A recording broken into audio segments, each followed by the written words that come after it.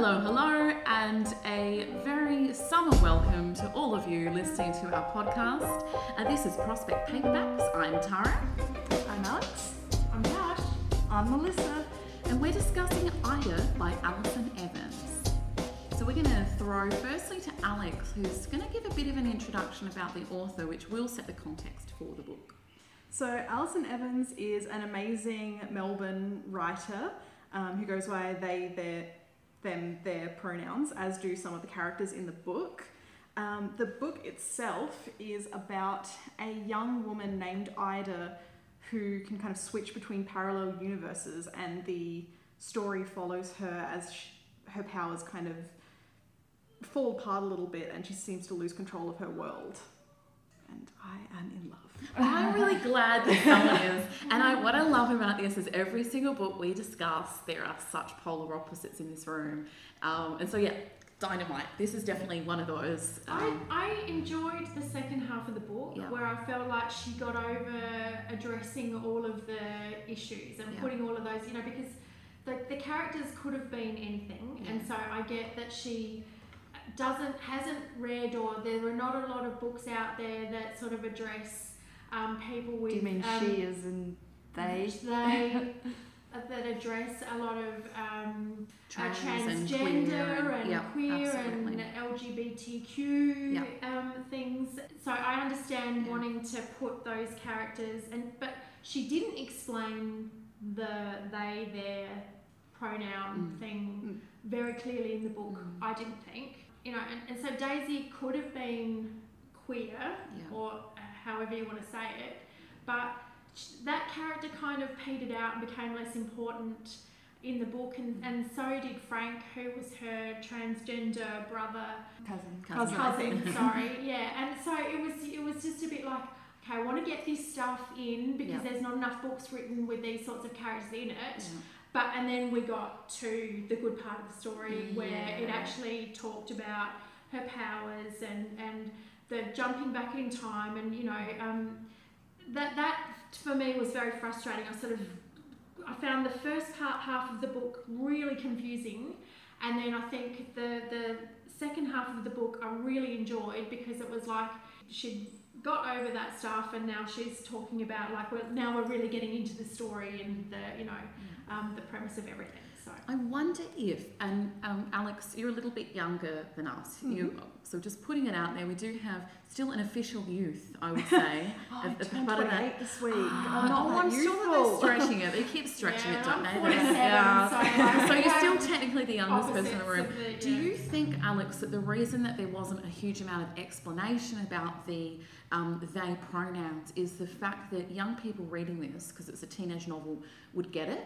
Because there's a lot of sexual education, safety education that's done in schools around the mental health of LGBTQI. And is that, do you reckon why, and do you reckon that is why it's given that this person goes by those pronouns, their name's Daisy, which is, a very feminine name, and then we'll leave it at that, and it's really only someone who's maybe hasn't had that education yet, because we're older, that would struggle with that?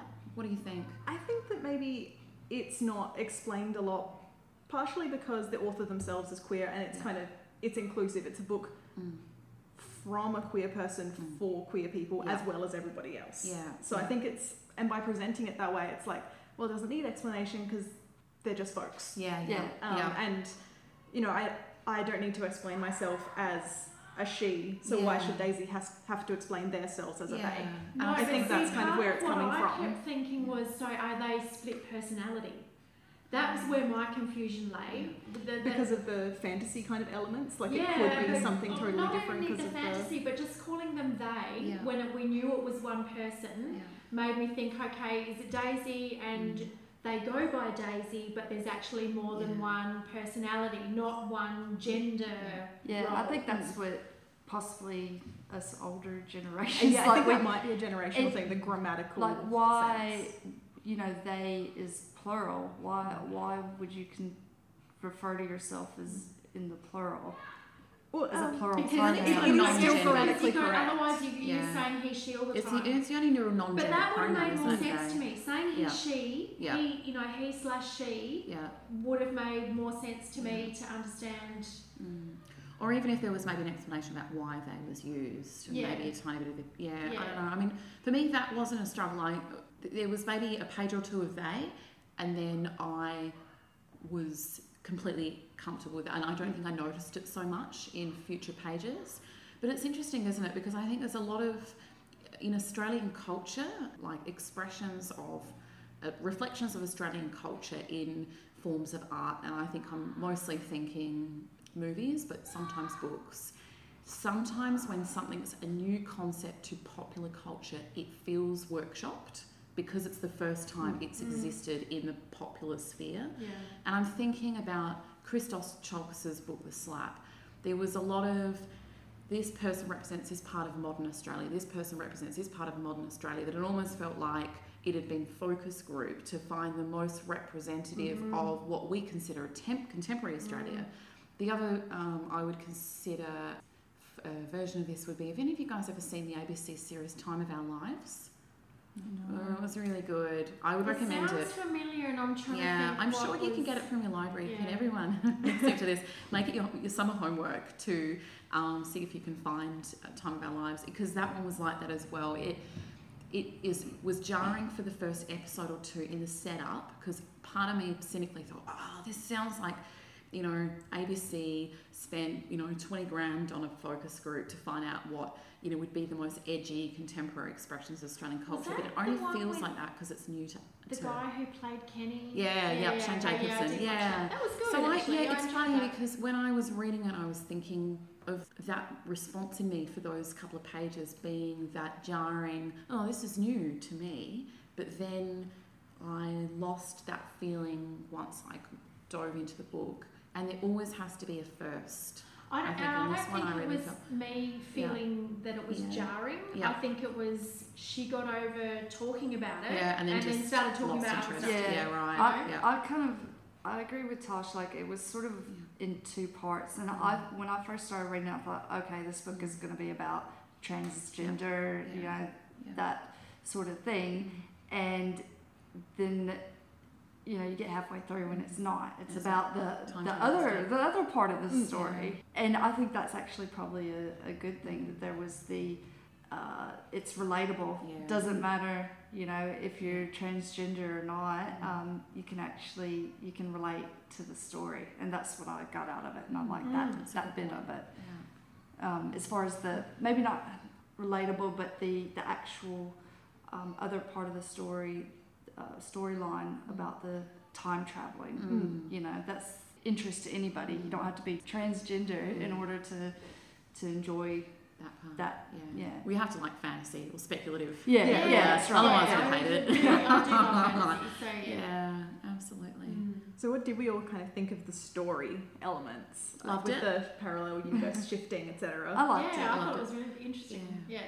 I loved it, but it made me so anxious that I really loved the way it was written, in that Ida felt so out of control in so many of the passages of the book, and with so many of the shifts. She was so out of control, and I thought Evans conveyed that really well. Like, I was sitting on the edge of my bed, just oh no, what is happening? Gotta stop, gotta sit down. It was just really good. Didn't it? It did speed up. She really created pace in the story. I mean, already she threw us into the action in the first chapter of the book. We knew straight away that this was going to have that speculative fantasy element to it, which was really cool. I like it when you get thrown into the action straight away. There was that, and then there was the setup after that, which then was that jarring bit that you were referring to before, Tash.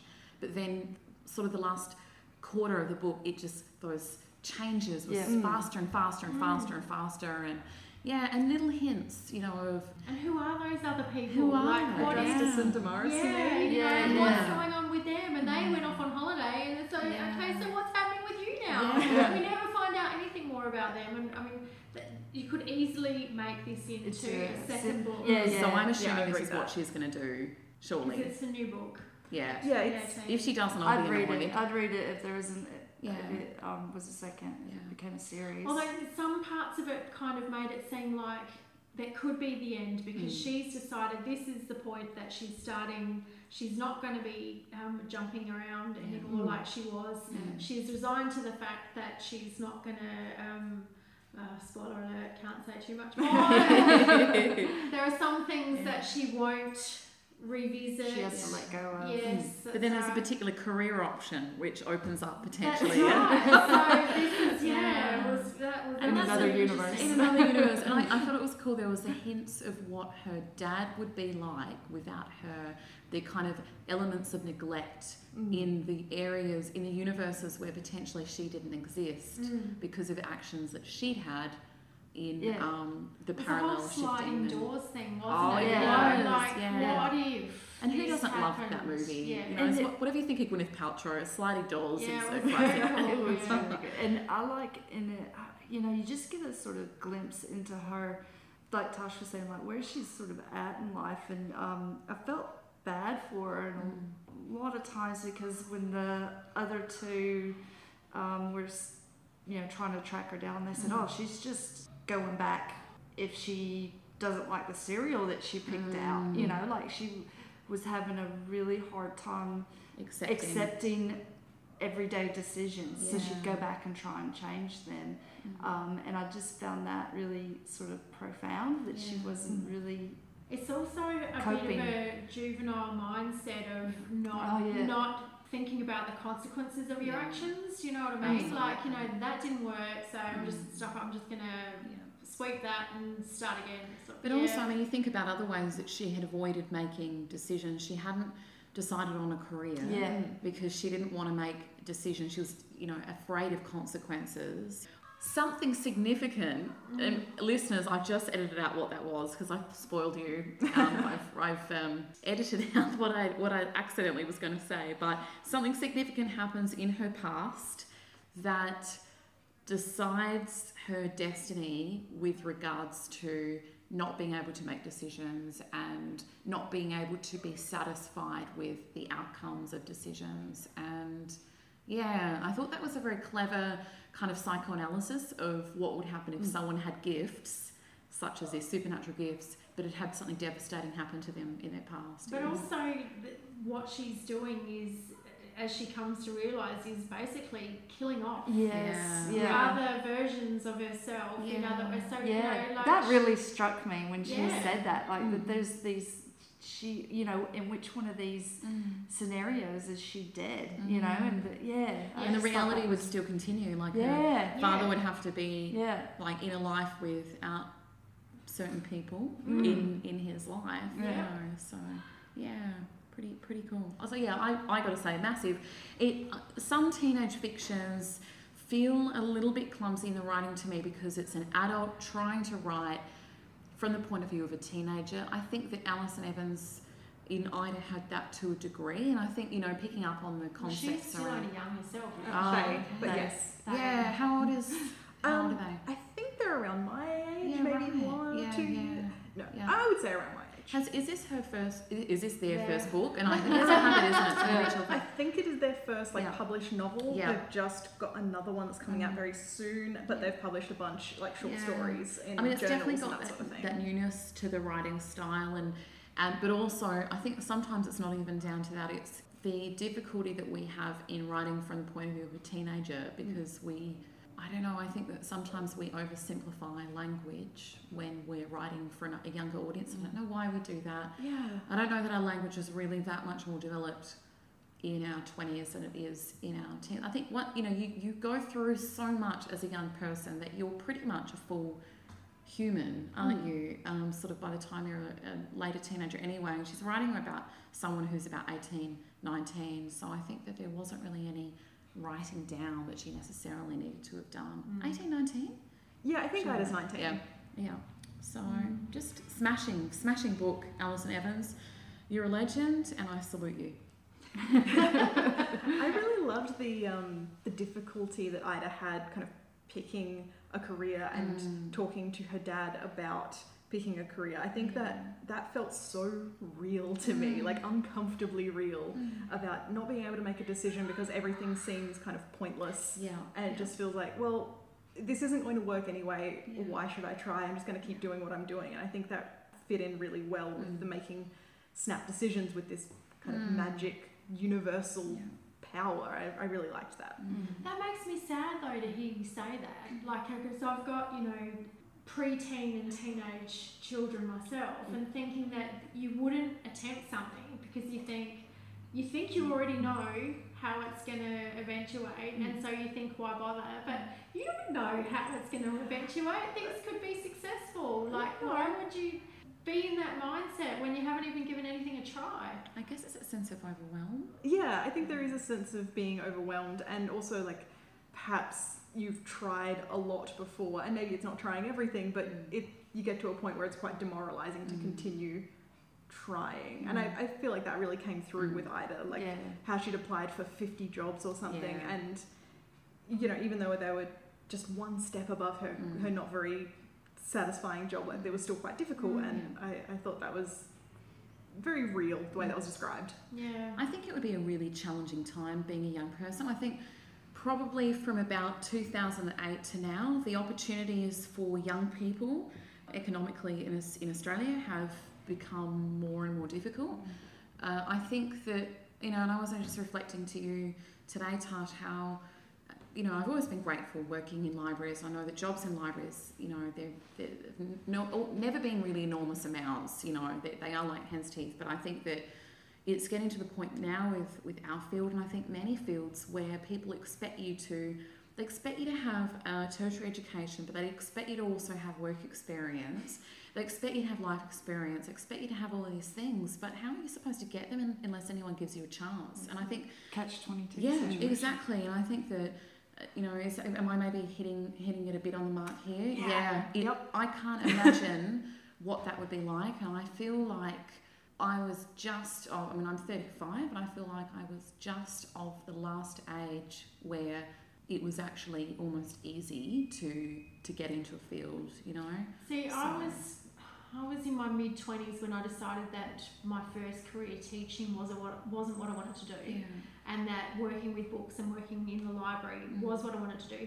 So I still had my working at a bowling alley job while I was doing work experience, like volunteering for a year at a library to get my foot in the door and get that experience. So sometimes I think you actually have to put yourself out there and still do something for free. Like volunteering is an excellent way usually to get that experience, to get your foot in the door, because quite a lot of the time it's also people then knowing you, and that's what gives you the opportunity to, you know, do what you want to do. That's it. And we may have mentioned listeners before, but Alex, who is obviously not just our regular, but this podcast itself would not exist without Alex. It's her concept that she brought to us, and she volunteers her own time. She pitched it to us.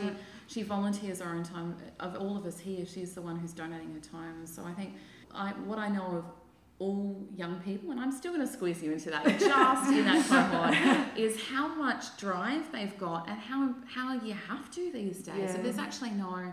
Volunteering wasn't a thing when I was a young person. I remember going for some sort of Citizen of the Year prize or something, which I wasn't even really in the running for, because whilst I had the public speaking down pat, are you surprised by that?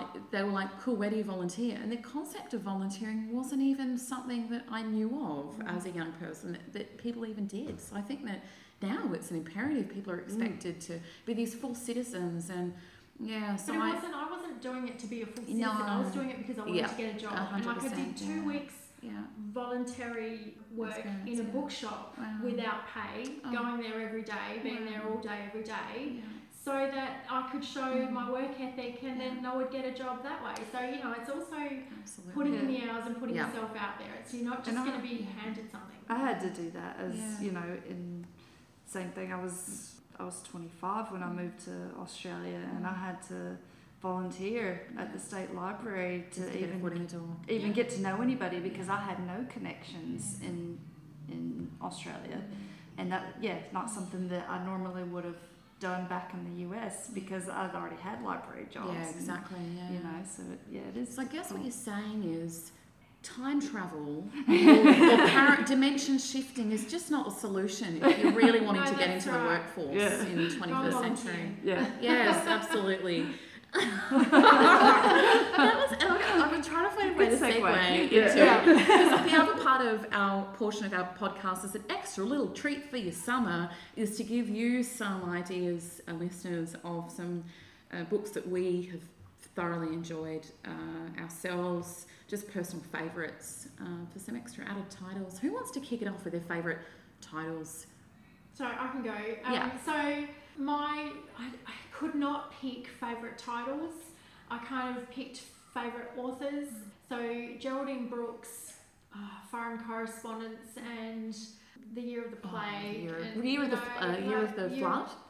No, it was The Year of the Plague. Year of the Plague. And she had the other one, Year of Wonders. Yeah, Year of Wonders. March. Year of Wonders, sorry. Yeah, Year of Wonders. Everything pretty well that she's written. Yeah. George R.R. Martin, the Wheel of Time series, Robin Hobb, pretty well everything that she's written. Those three. I could not pick. Beautiful. And then it was, like C.S. Lewis, Lion, the Witch and the Wardrobe. When I was, in primary school, my auntie sent me the whole series and just, fell in love. What about Harry Potter? Well, see, I was already working here when that came out. That's how old I am. But there's too many. But definitely Geraldine Brooks, The Year of Wonders was fantastic. It's a beautiful book. And the first Wheel of Time book and anything by romance. What about you, Mel? Oh God. Okay. So The Little Prince, which is translated from the French, and I want to get Alex to say the author's name because you don't want me to say it in my Alabama accent. I'll give it a go. Le Petit Prince par Antoine de Saint-Exupéry. Very good. I love it when you speak French. That's one of my favourite books. It's often put in the children's section, the teenage section, and the adult section because it just crosses over so many. I think any book that has the word lugubrious in it should be in the adult section just because it's a big word and I had to look it up myself. But see, that's why it should be in the children's section because then they can just go and look it up. It's vocabulary expansion. But it's such a beautiful, beautiful story. It has allegories and I just love it. It's just a lifelong favourite. Another one of my favourites is A Clockwork Orange by Anthony Burgess. And another one is called I, Claudius by Robert Graves. So it's a historical, sort of based on the Emperor Claudius in the Roman Empire. And it's just full of so many intrigue and based on a lot of facts and everything. And there was a BBC production, I think, back in the 70s of this book. It was something like a 10-part series. But yeah, I just love it. It was just so much Roman intrigue where he kills his wife and then marries his, sister, and they have, he's the stepfather of Nero and all this. It was really good. Nice and sorted. Yes. That sounds really entertaining.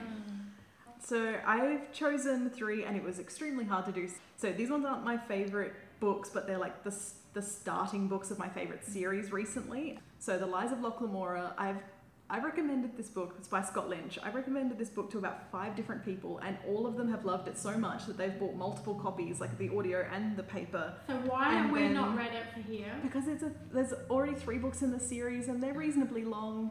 Oh my goodness, it's so good. It's a heist. I love every single thing about it. It's got the most, it's a fantasy novel, but it's got the most realistic and wholesome, but also it's got violence and magic and all that sort of thing. But it's got the most realistic relationships I've ever read. I mean, some unrealistic ones too, but it's just perfect and I love every single word. Also, Nevernight by Jay Christoph, who's a Melbourne writer. It's fantastic dark fantasy for the kind of new adult scene. I won't say young adult because it's quite graphically violent in parts. And he himself on his Twitter says Nevernight is not a young adult book, but it does feature young adults. So that is about a young woman named Mia who goes to kind of an assassin school and it's very dark and shifty and good. And the third one I read just this weekend and it's called Every Heart a Doorway by Seanan McGuire. And it's a very short novel. You can read it in an afternoon. And it is about children who have gone through Alice in Wonderland style portals and then returned and how that has affected their lives. Ooh, is it like a support group? Do they it's a boarding school. Oh, there you go. That sounds amazing. It is so whimsical and inclusive and beautifully written and it's so easy and I just loved everything about it. And I just bought the second book today to read. So those are my three for the moment. Beautiful. Well, I've got a couple of authors. I went through a massive phase which was started by probably reading Margaret Atwood, of just being obsessed with classic dystopian. So Margaret Atwood, I'm just going to say hands down, is my favourite author, and the reason why is she is the only author I've ever read who is able to so successfully pivot through different genres and styles. So she does satirical Ben Elton-esque style. She can do beautiful historical romance, or historical tragedy rather, and and obviously she's got the one sort of serious dystopian that everyone knows her for, which is The Handmaid's Tale, which is hands down my favourite book ever. So George Orwell, I would then follow that up with 1984, is a beautiful, beautiful book. And I also really loved, there's a couple of his that just, Let the Aspidistra Fly, I think it's called, and it's a weird one that he's not really known for, wasn't commercially successful, but if you get hold of the audio book, it is narrated by Richard E. Grant. It will just totally make your afternoon. And yeah, he's divine. It's really cool. It's about a story of a guy who was always questioning kind of the corporate path, and it's set in the 20s, I believe, and he wonders whether just kind of backing out of that and becoming really kind of anti-establishment and working part-time in a bookstore would be really for him. He then ends up completely slumming it, becoming almost destitute. But then because he's a man, he is able just to pick up his talented corporate career as a graphic designer and instantly earn more than his partner, who stayed on at that same firm, plugging away, slaving away, trying to earn money as a graphic designer. So I thought, I'm not a graphic designer, interestingly my husband is, and he's got way more, I think, work ethic than the protagonist in this book, but I thought it was interesting that, see, George Orwell himself, if you've read Down and Out in Paris and London, would know is, he was such a tragic figure, but he was such a passionate advocate for social justice, and he had such anger about the way people in poverty, particularly in London, were treated. And he kind of did slum it himself, and I think in that he was aware that he was doing it from a position of privilege. And he wrote the book for people in positions of privilege, who would be the ones who would be wealthy enough to buy a book and read a book. So yeah, it's an interesting one because I think he pokes a bit of fun at himself in that book, but it's actually a really painfully serious, because obviously he was a bit of a depressed kind of individual anyway, Orwell. So it does have this really painfully serious moral point to the entire thing. But yeah, so I would say Orwell and Atwood are my favourites of all time. I'm going to follow that up with Sonia Hartnett, particularly for her book The Ghost Child, which is devastating and beautiful. And at the time that I read it, I wasn't aware of certain things that would happen in my life that would make it resonate for me. I've only read it once, but I keep needing to go back and read it again. I never like reading it the second time, but I really need to, because it's beautiful. It was nominated for the CBCA, as the Children's Book Week Award, maybe years ago, I'm saying 8 years ago, but it's stuck with me ever since. As the moment I finished reading it, I think I must have read it in one sitting, I just sobbed loudly afterwards. It was just beautiful. So if you can find it, it probably was written at least 8 years ago, maybe longer. If you can get hold of Sonia Hartnett's Ghost Child, I recommend it. But I also recommend, whenever the Children's Book Week Awards come out, when they're nominated around late March, it's fun just to read a couple from the shortlist, and I can't think of anything more romantic than a librarian getting her husband to read to her before bed teenage and children's books that have been chosen for the Book Week Awards. That sounds amazing. He's got a lovely, gentle voice. So, yeah, they're the ones that, with all my heart, I really need someone to read so I can just have that resonate with them. So, yeah, cool list. Perfect. Thank you for sticking with us, everybody. The next one we're going to be reading is Hagseed by Margaret Atwood. Bring it Tara, on! Yeah. Oh my god, I really want to start talking about it now. But anyway. So thank you all for listening, and I hope you're going to have a gorgeous summer. And By the time you listen to this, I'm sure it's going to be late January, so hopefully you've been able to hit the beach at least once. And so goodbye. Bye. Goodbye.